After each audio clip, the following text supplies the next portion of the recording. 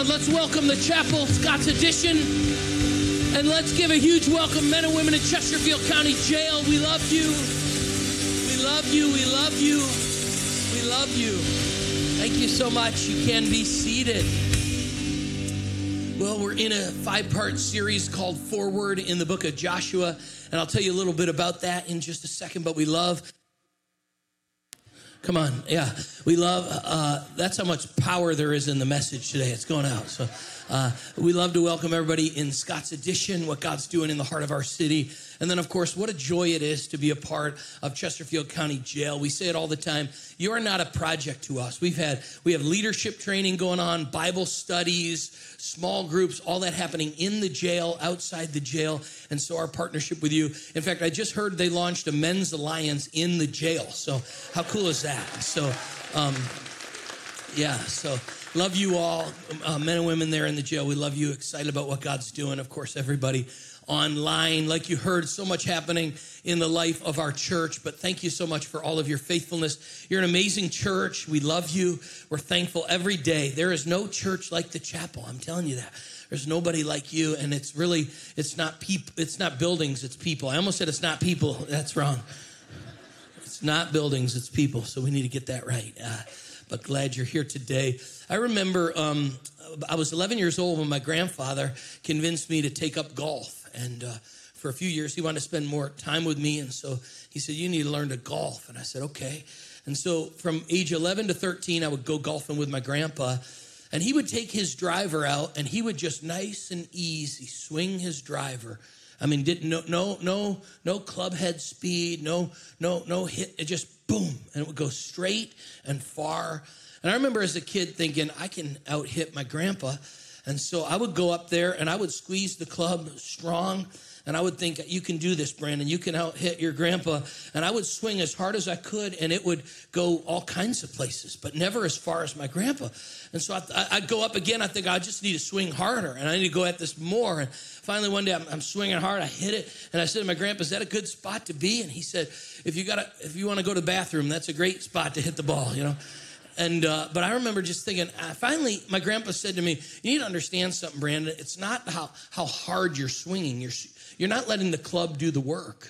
You're trying to do the work yourself. And he said, you see how I'm swinging nice and easy and fluid? And I said, yeah, it drives me crazy, Pat. And he said, well, I just need you. And you know what I realized? You can either try to do the work yourself, or you could let the club do the work, right?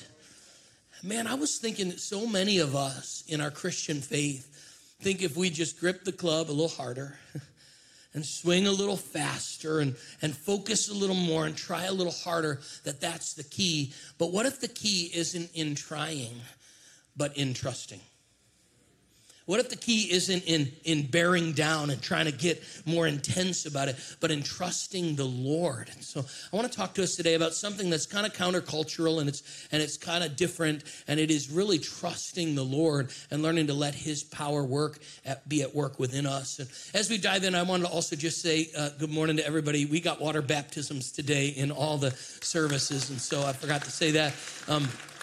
I'll, towards the end of the message, give a little time for you. I'll say, hey, you can be dismissed, just so you know. I know sometimes you're like, when do I leave? But we're going to end our gathering at both campuses in water baptism and a song. So it'll be a great day. But I want to talk to us about trusting. What does it look like to trust in the middle of this season? We showed you this last week, but we're at Joshua chapter 6, and the nation of Israel has arrived on the city of Jericho, which is known for its storied walls. And it probably had a couple of sets of walls, maybe one 15 feet or so high, followed by an incline uphill to a second set of walls, and probably a total of 46, 50 feet high. Some scholars actually think, and archaeologists, even higher, up to 70 feet. And so they were known for these walls, a series of walls. If you got over the first one, then you walked uphill where the archers inside Jericho would just have a clean shot at you. And so it's kind of like a death zone there. And so this nation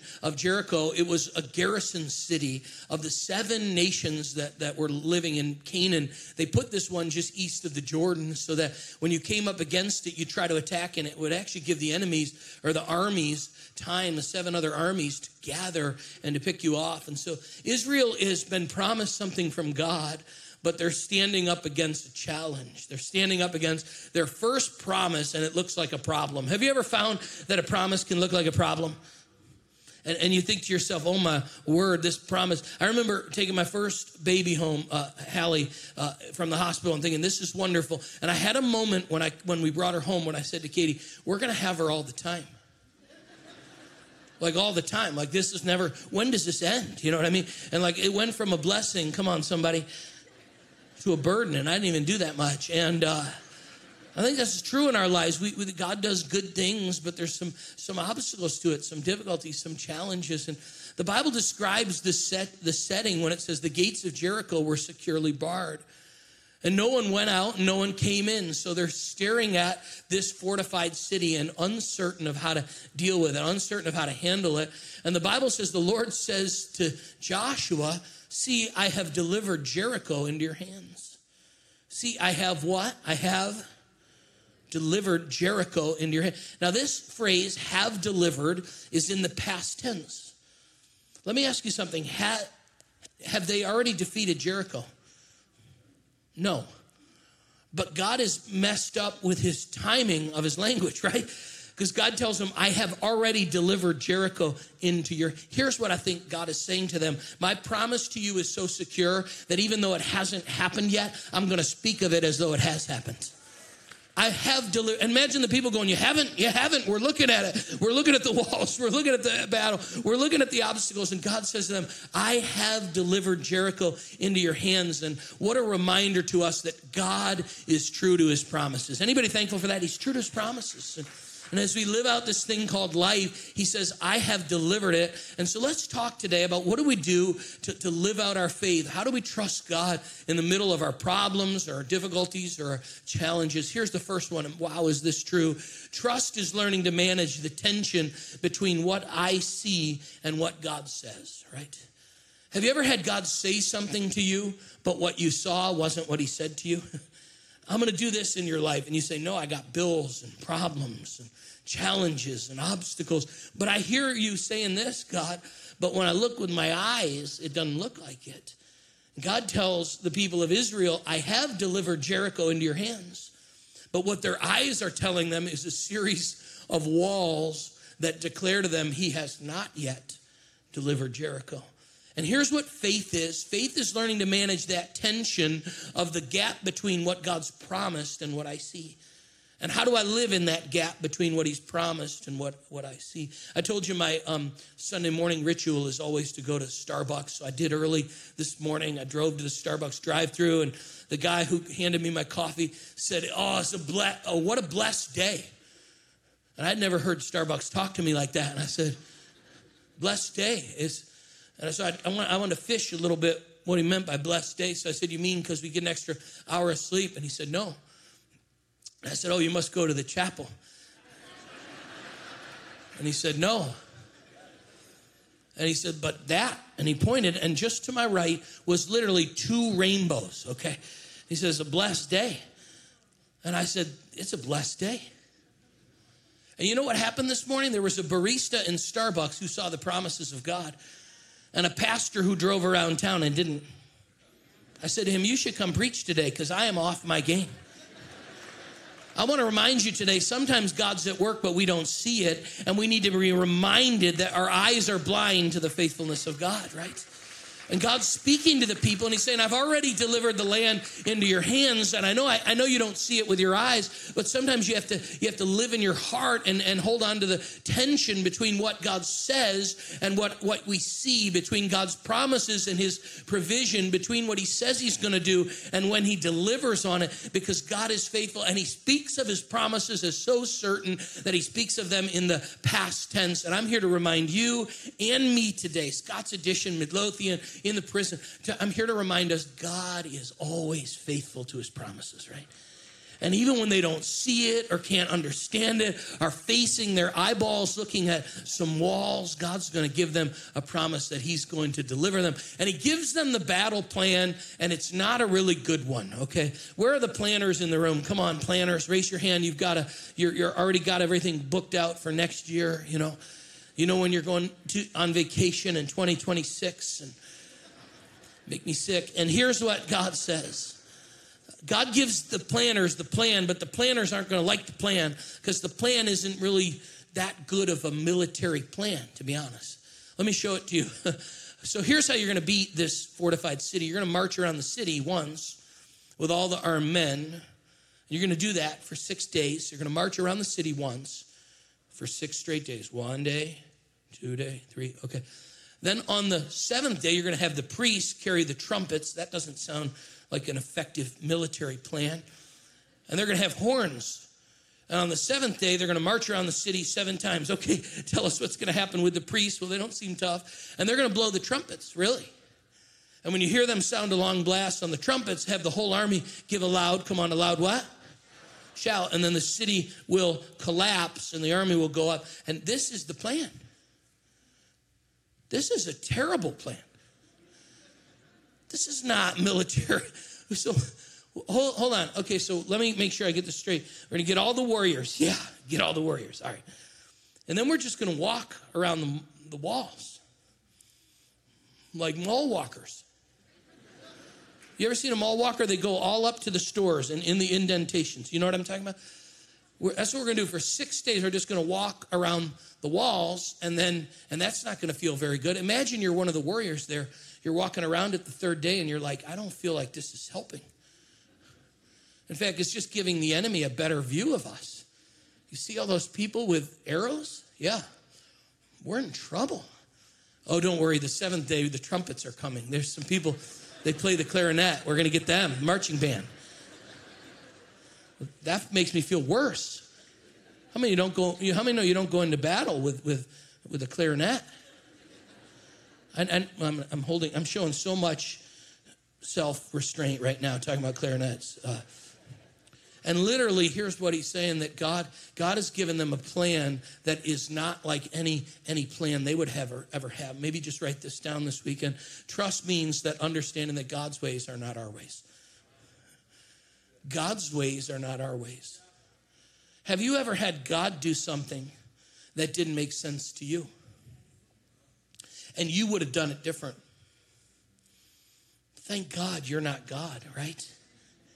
Tim Keller, who's a great pastor, tells the story of dating a woman that he was sure was God's plan for him to marry her. And she dumped him, and he just thought, this is wrong. This is not God's plan. So he didn't date another girl because he thought, I'm sure that was the woman God wanted me to marry. And then she got engaged, and he thought, it won't happen. And then she got married, and he realized his theology had a problem, So that was supposed to be his wife, And all of a sudden, he literally said, I can't believe it. I thought God had me marrying her. And he said, then he met his wife later. They got married years later. He said, now I look back on her, and he saw what was going on in her life, and he was so thankful that God didn't have him marry her. Have you ever had somebody you dated in high school, and you found him on Facebook today or in the newspaper, and you're thankful that God knew better than you knew? Come on, somebody. Like God knew better than you knew, right? And sometimes we think, God, but your way is not my way. Why would you work in this way? And here's the truth. If God is big enough to be God, then he's big enough to have ways that are beyond our ways. Meaning if he is God, then he's smarter than us.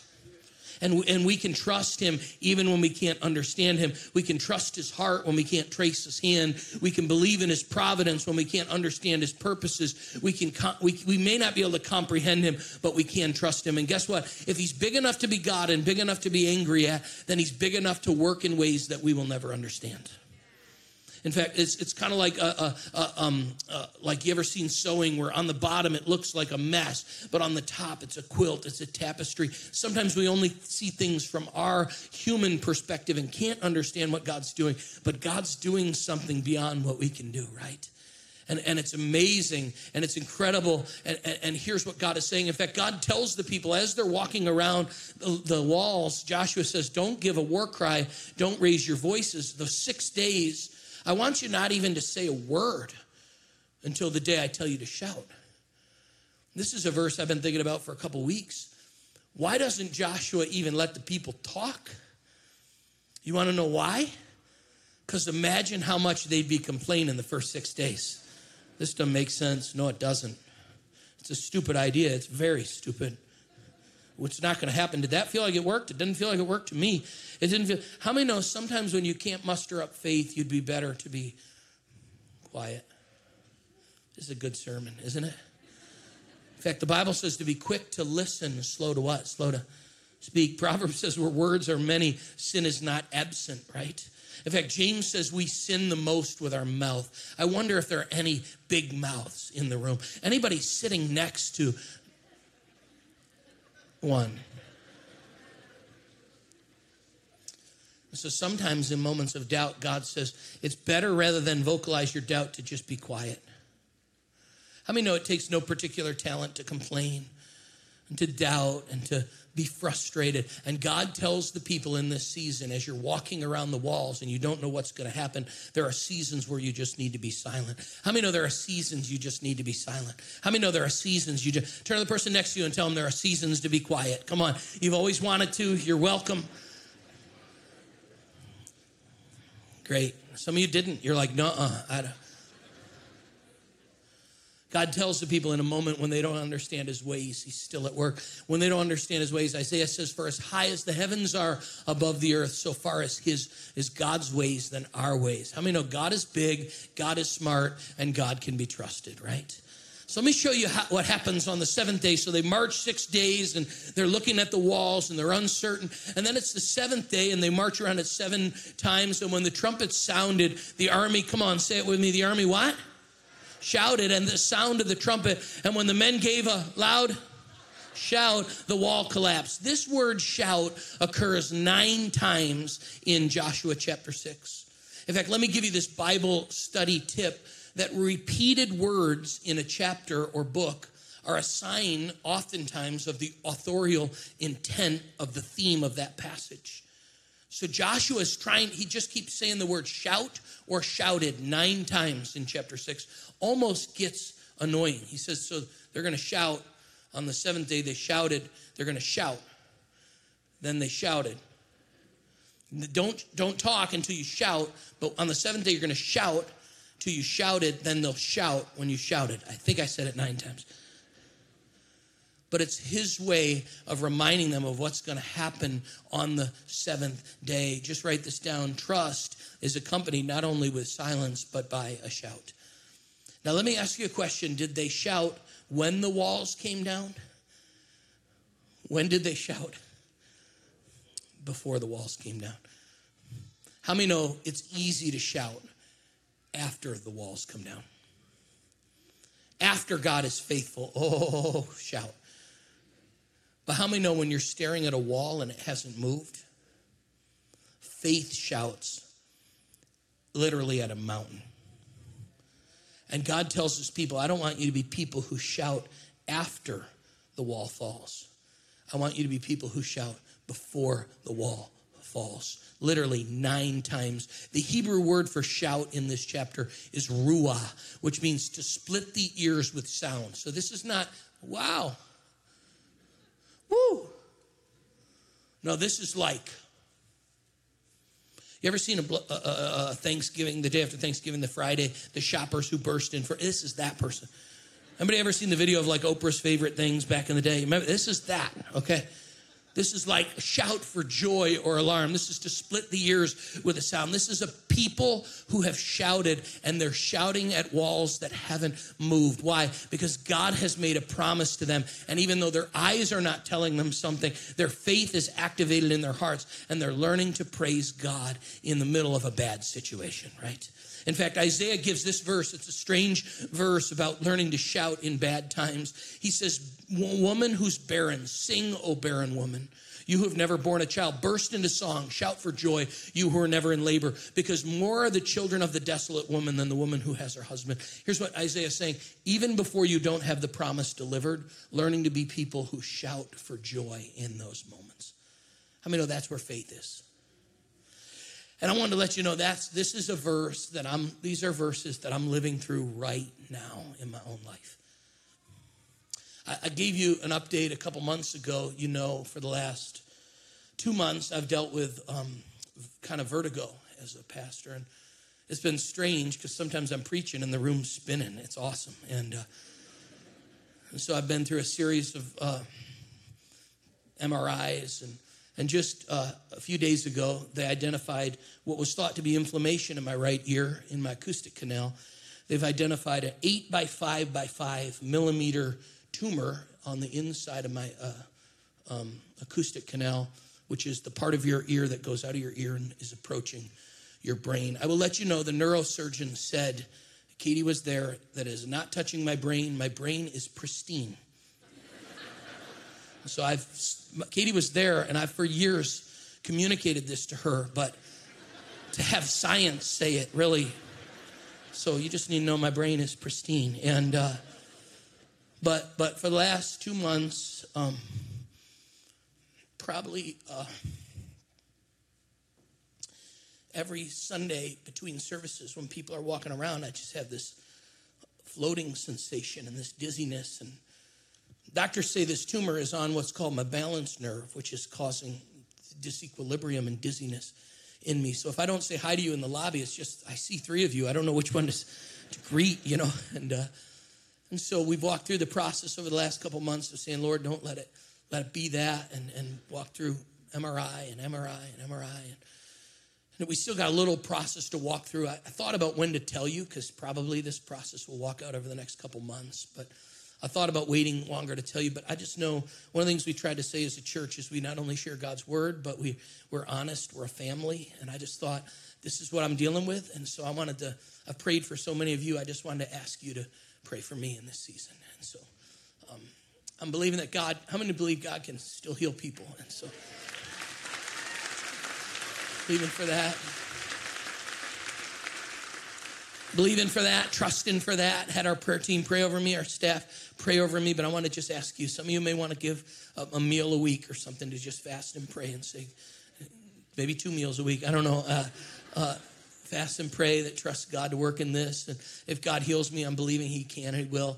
If he doesn't and he used medicine, then that means somewhere in the new year, I'll be kind of taking a season, 6 to 8, 10 weeks, something like that, where Katie will wait on me and I'll be out of the pocket a little bit. I just wanted to let you know this just in case you're wondering. We have an incredible team. We'll have incredible teaching, ministry, small groups, prayer, building. How many know God will continue to build his church, right? And I believe that.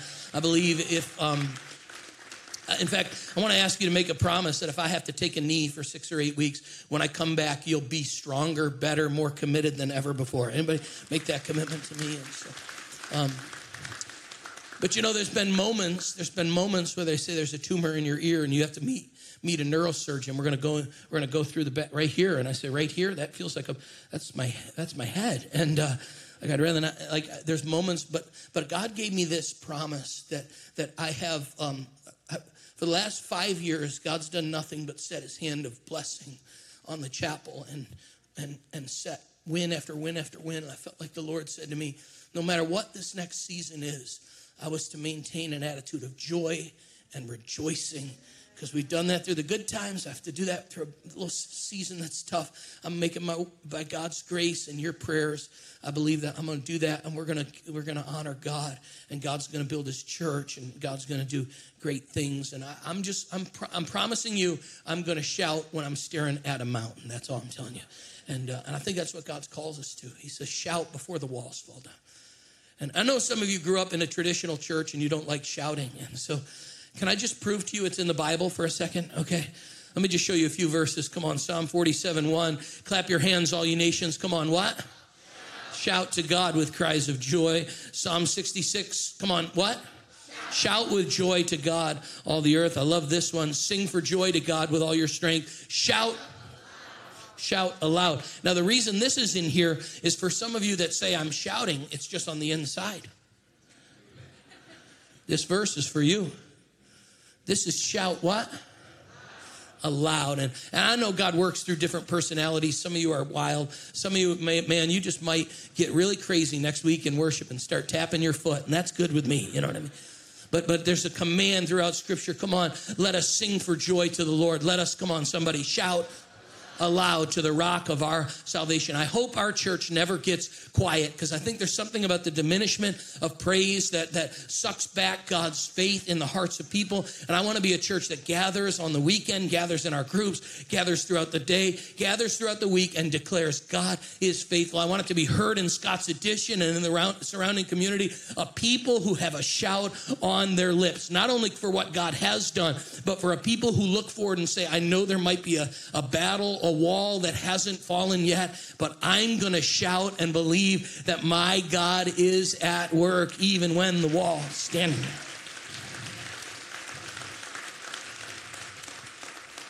I'm going to ask if those who are going to be baptized can go make their way to the baptismal tank. Come on, let's tell them we're proud of them today, Kim. You guys are awesome. You guys are awesome.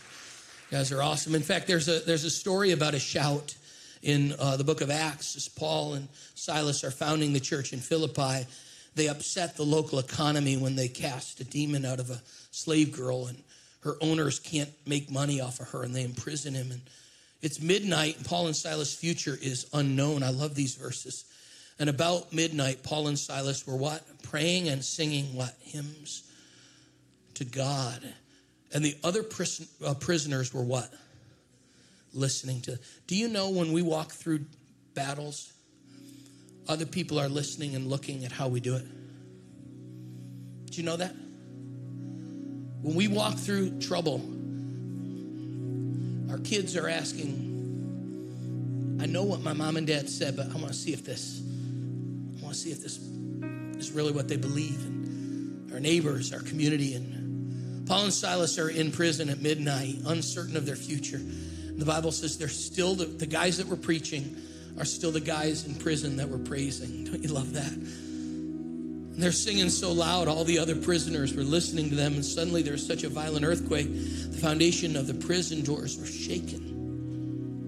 One of my great favorite preachers, his name was E.K. Bailey. He's now passed. He was a pastor of Concord Baptist Church in Dallas, Texas. E.K. Bailey, he would kind of tell stories with the Bible. He tells this story, and I'm going to try to tell it like E.K. Bailey did. Can I do that for 2 minutes? I'm not going to do good. And it's not really in the Bible. He would, but it's so good, I have to tell you, okay?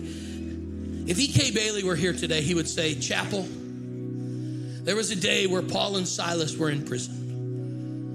And they didn't know if they were going to live to see the next day. And it was midnight, and the darkness was so dark, you couldn't even see your hand in front of your face. And rats would scurry across the prison floors, and their backs that were beaten were bloodied and sitting against the wall. Not knowing how long they'd live, at midnight, when you'd think Paul and Silas would be complaining, E.K. Bailey says, Paul turns to Silas and says, Silas, how you doing? Silas said, Paul, I guess I'm doing okay. And Paul said, I feel a hallelujah coming on. What, Paul? Silas says, I feel a hallelujah coming on. Silas, it's time to sing. Oh, it's not time to sing. No, it's time to sing. Okay, Paul, if you sing, I'll join in. And Paul and Silas would start to sing whatever your favorite worship song is, right? And he says, as Paul and Silas began to sing, their song began to creep out of their prison cell and go down the corridor so that the other prisoners could hear. And that song escaped out of the vents, up and out of the prison, and it rose above the city, and it rose to the clouds, and it rose to the stratosphere and the ionosphere. And all the way, their song finally rose all the way up to heaven. And like only E.K. Bailey could say, God told the angels, shh. What's that song I hear? And the angel said to God, what do you mean, what's that song I hear? Heaven's full of singing. Angels and elders, creatures. We got nothing but singing here. And Bailey says, God said, no, it's a different kind of song I hear. I know the song of the angels, and I know the song of the elders. This is the song of some who are singing in the middle of their suffering. It's not in the Bible, but I had to preach it. E.K. Bailey said, so God leans forward on his throne to hear a little better. And he hears the song of Paul and Silas. And God likes the tune because it's a tune of people singing in the middle of their suffering. And God starts to tap his feet in heaven. And E.K. Bailey says, because heaven is God's throne and earth is God's footstool, when God taps his feet in heaven, there's an earthquake in Philippi. And all the prison doors fly open, and all the prisoners the doors flew open. Everybody's chains come loose, and God leads them forward. Oh, that God would raise up a song in our hearts, and our homes, and our city, and our church. And not a song only after the walls fall down. Friends, that doesn't take any faith.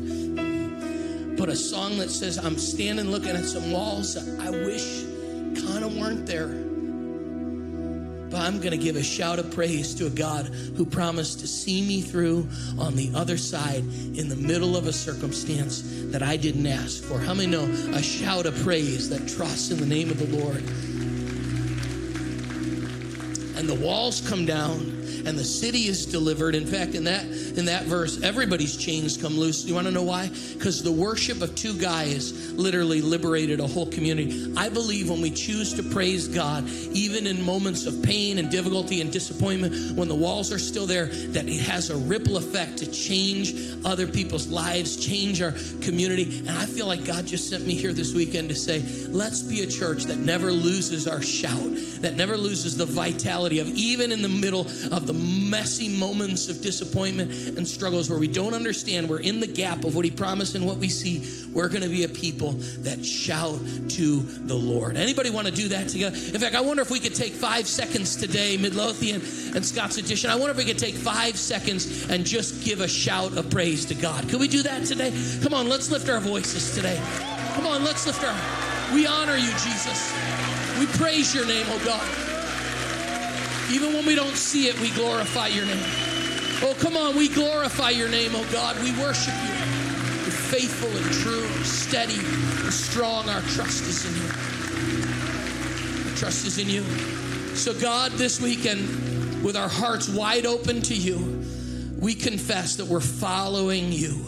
And God, I pray for every wall, every struggle, every difficulty, God, that's unseen in everybody's life here. I know we're all facing hidden challenges, that you'd be a God who walks with us, and you'd give, the shout would rumble in our hearts to trust you, for we prayed in Jesus' name. And everybody said, amen. I'm going to turn the service over to Scott.